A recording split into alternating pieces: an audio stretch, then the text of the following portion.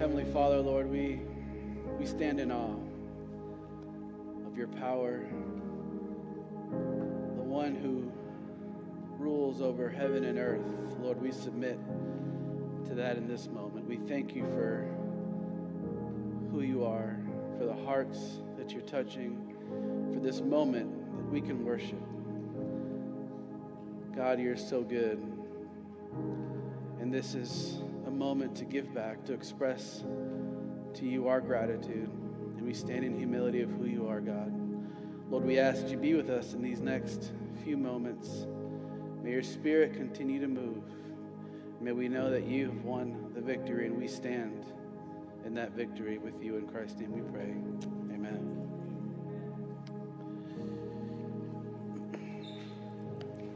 Church, good morning. Afternoon now, it's 12:01. How are we doing this morning? Doing good? As Isaiah mentioned, we have a night of worship, and we had actually planned, we were just speaking in faith, hoping that we'd be in the warehouse by July 22. Unfortunately, we're not going to be. Just like anything, there's delays and things that are just waiting to come in so that we can get our certificate of occupancy. So we'll be here on July 22 having our night of worship. We are doing those quarterly now, so we just want to invite you to be there. Unfortunately, it won't be in the warehouse, but things are moving along, and we are excited about what it's going to look like and going to be, and the many things that we can do in there, but we'll just have to hold off a little bit longer, maybe August. We're not going to make any more promises. We're just saying the fall of 2022, we hope to be in the warehouse. But we are so happy just to have a space where we can worship and be together. I know there's a special group here of canvassers, and we want to welcome you guys. I hope you're staying cool out there. It's like one of the hottest summers to be doing that kind of work. So we just want to welcome you guys and glad that you could join us in worship. Any men out there who do not have a wife yet, I have some advice. Get you a woman who's going to tell you the truth all the time. My wife Vanessa said I speak too long, so we're going to make this one a little bit shorter. So she keeps it honest, and I'm glad she does. I think she looked over when I was writing a few more notes over there. She's like, "What are you doing?" But I'm going to be brief today. I want to start with a question, and I do this a lot. But do we have any people in here who see the world as a glass half full type of personality? You are like optimistic, no matter what situation you're in. You're like, man, everything is going to work out okay. If you're that type of personality, you're most likely someone that people like to be around. Pastor Matt, when he first got here, I learned quickly that he is a super optimistic person. And we'd explain to him the situations at church, kind of getting him up to speed as to like just what's going on, the challenges, the hurdles that we're facing, the good and the bad. And I remember specifically just going into his office and saying, "Hey man, like this is what's going on. It's just been frustrating, specifically on one thing or the other, and even stuff with the warehouse." And his response would always be, "It'll all work out." And I'm like, "No, you don't know. It's not going to work out because we've been struggling with this for this amount of time." And he's like, "It's going to be fine." And that would be his response. And I'm like, this guy is not living in reality. And I have to say, now that he's been here for a certain amount of time, things have worked out. But so many of us see the world in a glass half empty. And maybe you're that person, and I'm not going to ask you to raise your hand, because maybe you're just pessimistic. And if you've taken the Enneagram, you know that usually the pessimistic person, the one who's just kind of downing everything and has a negative view on outcomes, you're a 6. And typically those are the people that no matter how good your life is going, you could be everything in your life is running smoothly. Things are just in your favor. Job situation's great. You found the love of your life.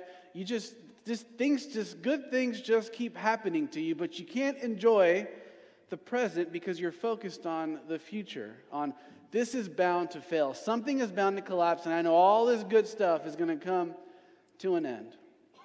And maybe that's you, that you're just so hinged and focused on it's just not going to last, that you can't enjoy the present. And you've caught yourself saying these two words, we'll see.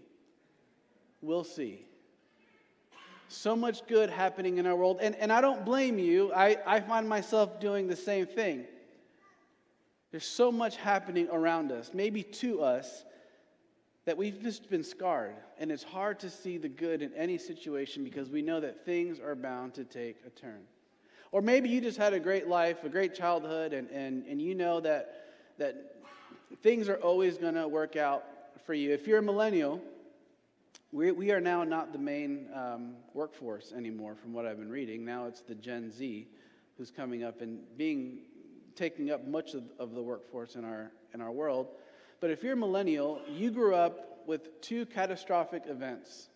You were a child when these things happened, or you were close. 9/11, you saw the whole nation just fall and go through a crazy time in our world. But you also saw an economic collapse in 2007, 2008.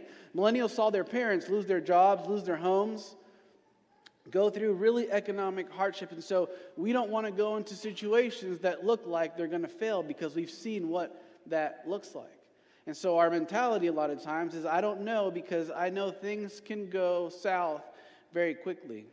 And I can't help but, as we read through the story of the early church, and I put myself in a position like Paul or Silas in Acts 16, as they're going from city to city, building the early church, I can't help but think what kind of person I would be, what kind of disciple, what kind of worker of Jesus I would be. Would I be one that would be just enjoying the moment? And I see Paul being more of that personality, really just taking in all the wonders that Jesus is doing through the work of the Holy Spirit. Or would I be maybe like Silas and just following along, being super devoted? Silas was like a 6 on the Enneagram, and he kind of went along. 6s, although they are pessimistic, they are loyal. They question, they ask, but they're super loyal. And Silas was super loyal to Paul. And maybe just saying, I don't know about this, I'm just waiting for something to collapse, because they had just seen their Savior, the Savior of the world, the one who came to seek and save the lost, be crucified, but then rise again. And they knew what was coming. They knew what their future was. And I don't know what I would be. Would I be someone just enjoying what God was doing in that moment? Or would I would be thinking, well, my day is coming. I don't know what that looks like. And as we pick up the story in Acts 16, verse 16, Paul and Silas, they had just seen some miracles, and Lydia being healed in Philippi. And if you have your Bibles, I gave the wrong translation up there, so if it doesn't make sense to what I'm reading, just forgive me, I apologize. It might be the New King James Version, but I don't know. Acts 16, verse 16. Paul and Silas are now in a new situation. They find themselves in a unique position. It says, once when we were going to the place of prayer, we were met by a female slave who had a spirit by which she predicted the future. She earned a great deal of money for her owners by fortune telling. She followed Paul and the rest of us, shouting, "These men are servants of the Most High God, who are telling you the way to be saved." She kept this up for many days. Finally, Paul became so annoyed that he turned around and he said to the spirit, "In the name of Jesus Christ, I command you to come out of her." At that moment, the spirit left her. When her owners realized that their hope of making money was gone, they seized Paul and Silas and they dragged them into the marketplace to face the authorities. They brought them before the magistrates and said, "These men are Jews, and they are throwing our city into an uproar by advocating customs unlawful for us Romans to accept or practice." So here we have Paul and Silas. They're journeying along. They're going from city to city, planting churches, building up what we know now as the Christian movement. They had been given this task. And the very first thing they do as they enter into a new town, like Jesus would do, is they go to a place of prayer. Now, if we know, and we've read the Gospels, we know that Jesus would sometimes move into a very secluded place, but they go to a public place of prayer, and it's by the water's edge. And usually, if you were in a town and you were by the water, that's usually where a lot of the activity happened. It's where they got water, they took it back, but it's also where people would set up different marketplaces and things to sell. It was a very busy area, and there was a public place of prayer, and that is where they go when they enter Philippi. And they meet this woman, and it says that she was filled with a spirit. Now, usually when we say the word spirit in church, we associate it with the Trinity, the Godhead, the forgotten God, as a book puts it.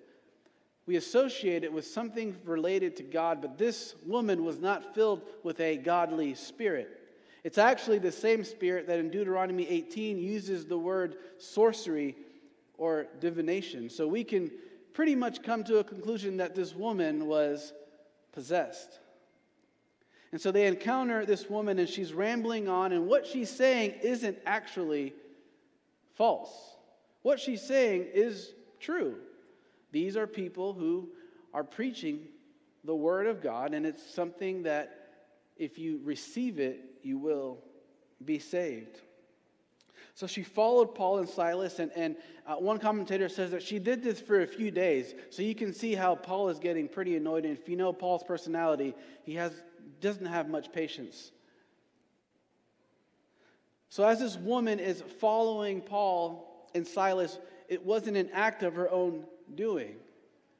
It was this evil spirit within her that was telling her to go do this. The same evil spirit that was allowing her to be a fortune teller moved her into a direction towards Paul and Silas to start antagonizing these men, saying, oh, these are the people that have the Word of God. What they tell you is stuff that's going to save you. So Paul grows tired of it, and I wonder, why would he ask her to stop saying those things? Yes, they're false, and maybe it got annoying, but there's a deeper meaning as to why Paul would tell her to stop. And he says, in the name of God, I command the spirit to leave. He identified that this woman was possessed. And in that very moment, the evil spirit leaves this woman. Whenever we call on the name of the Lord, the devil has no chance. It's no chance. Paul reaches out to his God, and in that very moment, evil flees this woman. And then he tells her to stop and rejects the testimony that she's patronizing them and antagonizing them, and he rebukes it. And why would he do that? The Lord will always refuse a testimony from the devil or a heart that has evil intent. It's our duty to also refute that as well. Because if the line isn't drawn, then it would look like God and the devil would have very similar interests.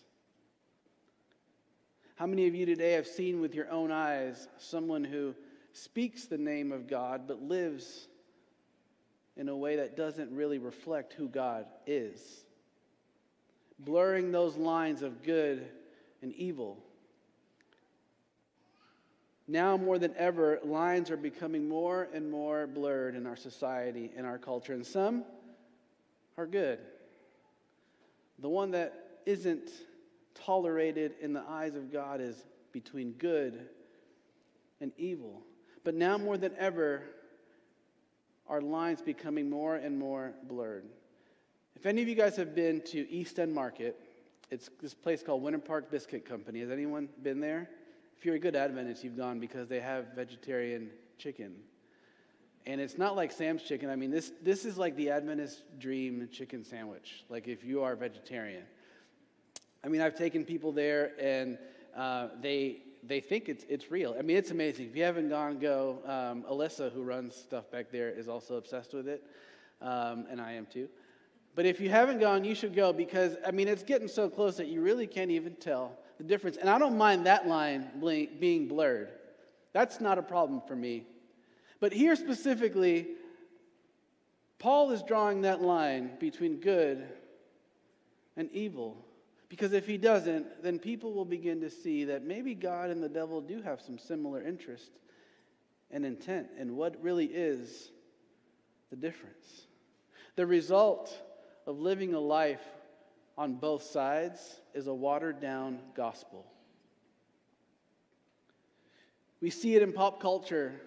Maybe not so much anymore, but for a long period of time, we see an artist producing things that really didn't reflect Christ, but when they win an award, what's the first thing they do? They thank God.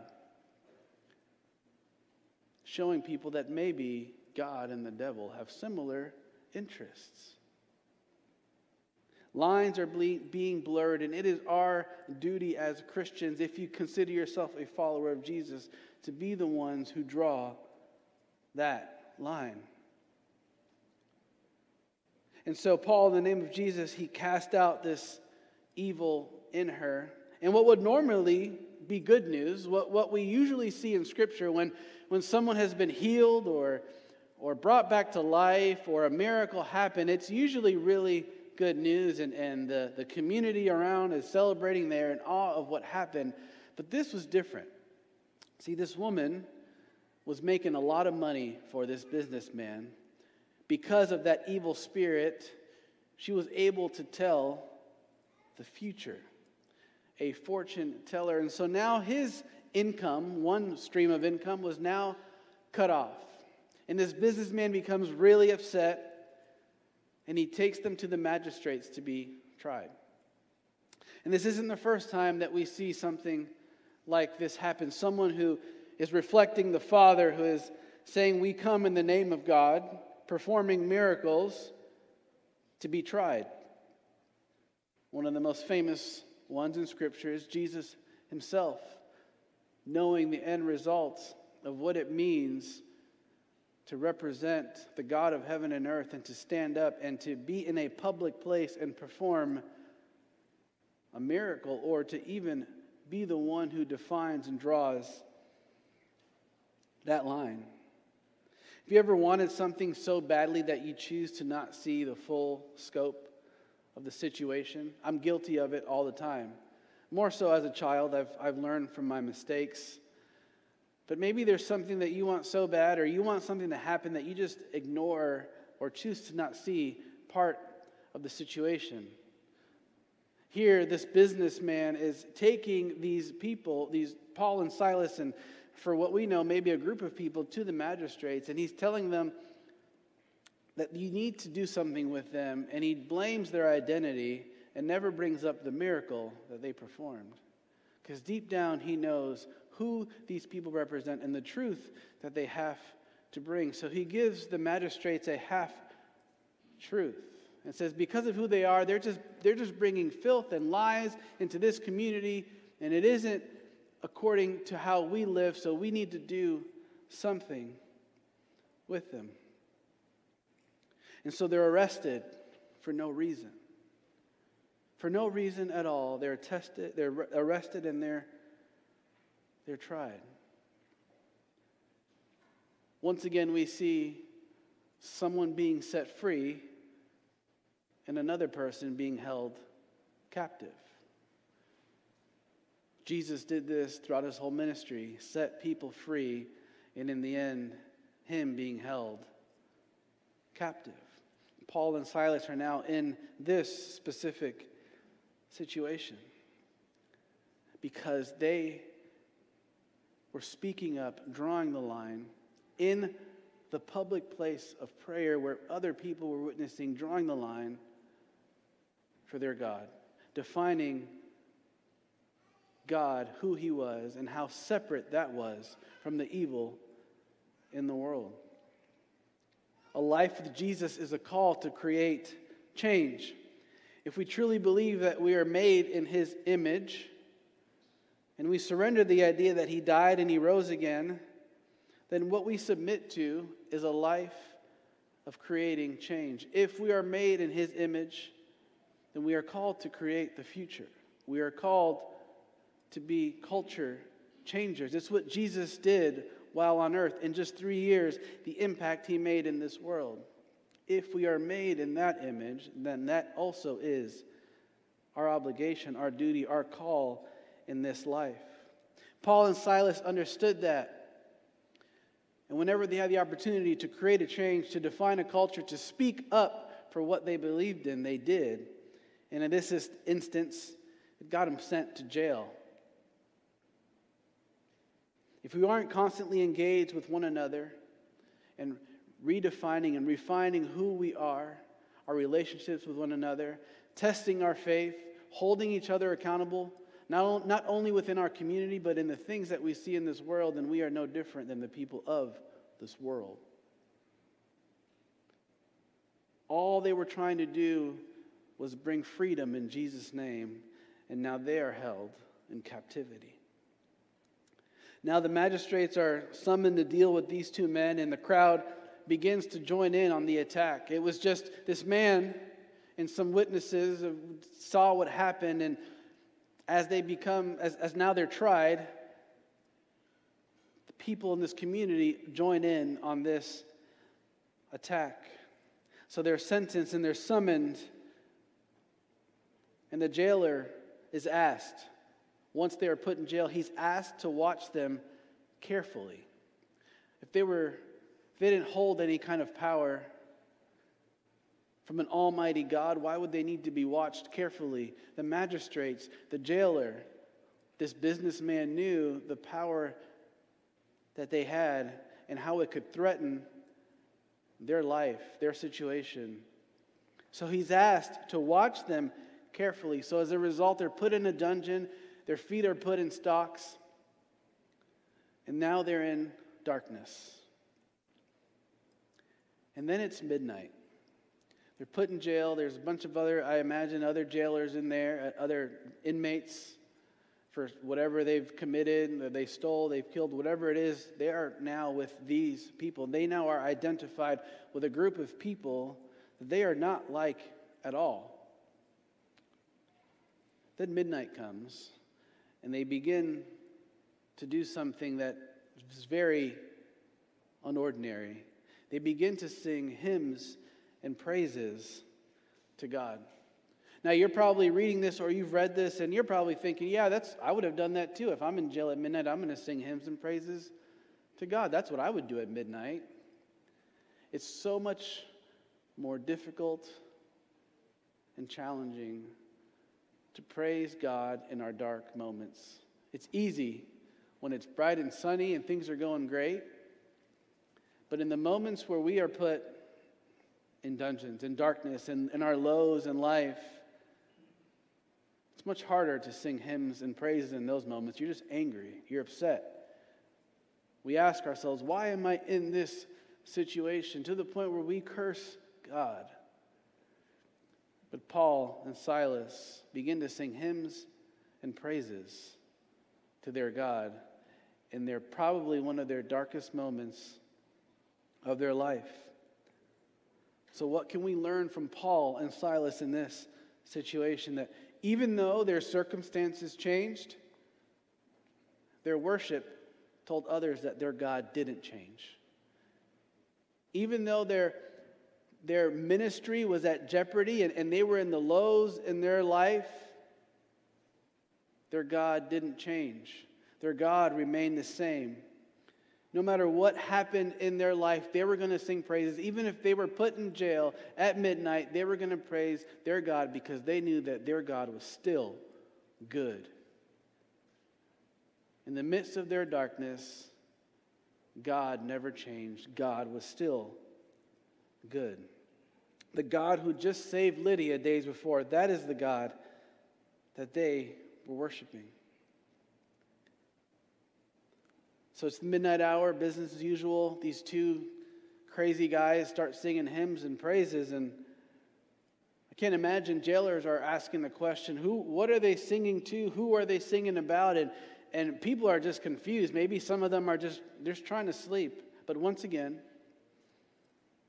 in a public place where others could hear, they begin to praise the constant, God, the King of heaven and earth, even though their lives could be on the line, they don't stop worshiping.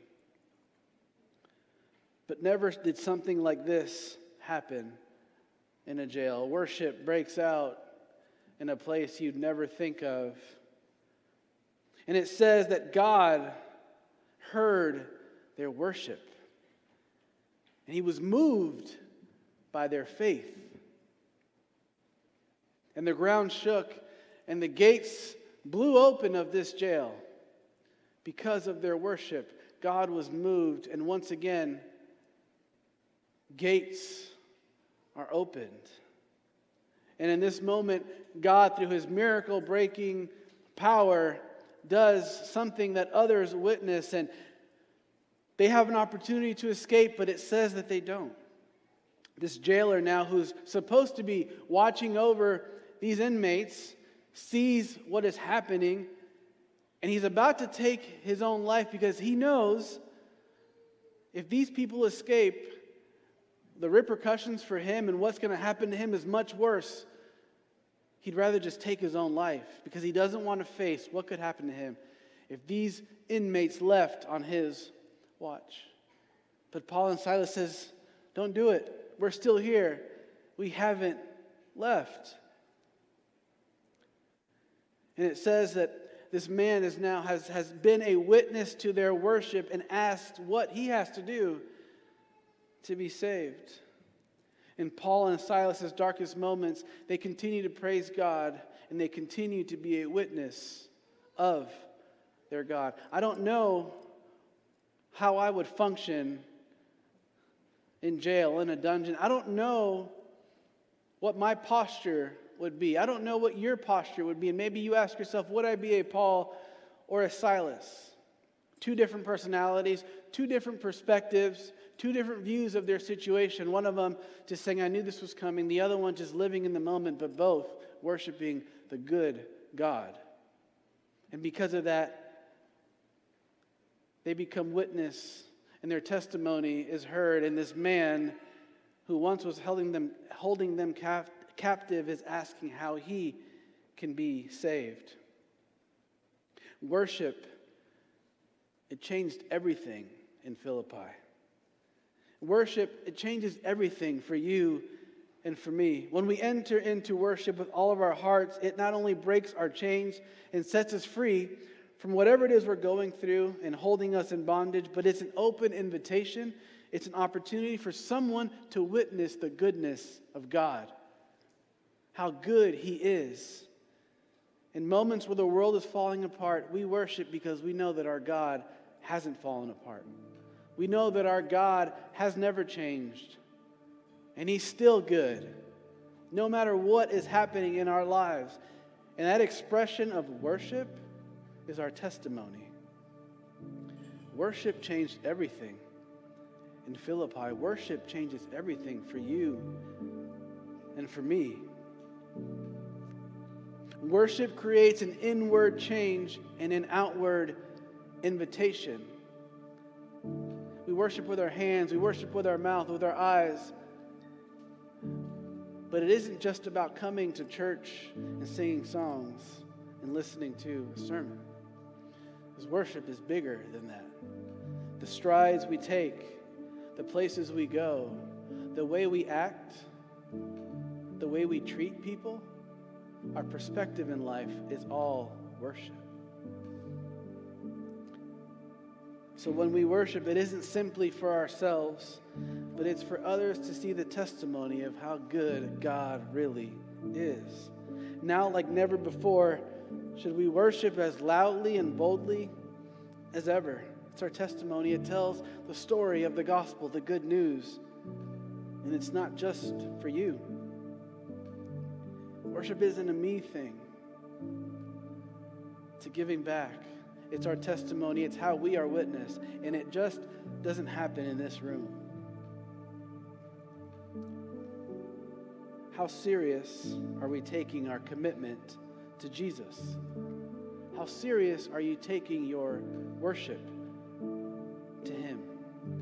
Throughout the week, on the weekends, What does that look like? What does your commitment to Christ look like? Ask yourselves this question right here, right now. Repeat after me. Why am I here? Don't worry, I'll wait. I'll let that sink in. Why are you here? And maybe you know the answer. Maybe you're solidified in your faith and you walk a life of worship. That people see Jesus in you, and I hope that's the case. But maybe you don't have that answer. You're not here by accident. You're here for a purpose. That purpose is to submit yourselves to the kingdom of heaven and earth, to the King of heaven and earth, to the champion who's already won the battle. Why are you here? How serious are you taking your walk with Christ? Maybe for some of you, you were invited here, and this is an invitation for you to consider a life of worship. That knowing in the moments where you might be down and out, and you're just going through it, financially, you've lost someone in your life, or whatever the case may be, when your feet are in stocks and you're in darkness, we still worship. When things are going great and life is just moving along, we still worship. Because no matter what, God is still good. And we know the end result. We know what's to come. There's good and there's bad, there's evil. But in our worship, in our standing up for who we are as we walk through life, in the store, out when you walk out this door, when you go home, in your everyday life, it is an act of worship. It is an outward expression. It is standing up to draw that line between good and evil so that people don't think that God and Satan have similar interests. If we are not drawing that line, if we are not standing up for who we are as people of God, then the line becomes blurred. Everyone else has an opinion in this world. Why can't we? It's our duty, it's our obligation to live a life of worship, and the product of that is to define the line that God's never changed. That line's never blurred. He still won. And we give a life back to Him and thanking Him for what He's done for us. So how serious are you taking your commitment to Jesus? If it's just simply to come here to sing songs and listen to a sermon, you can do that in jail. Paul and Silas clearly did. Or is it a stride every step you take and act? An outward expression of thanking God for who He is and being a disciple of Christ. Wearing Jesus on your sleeve.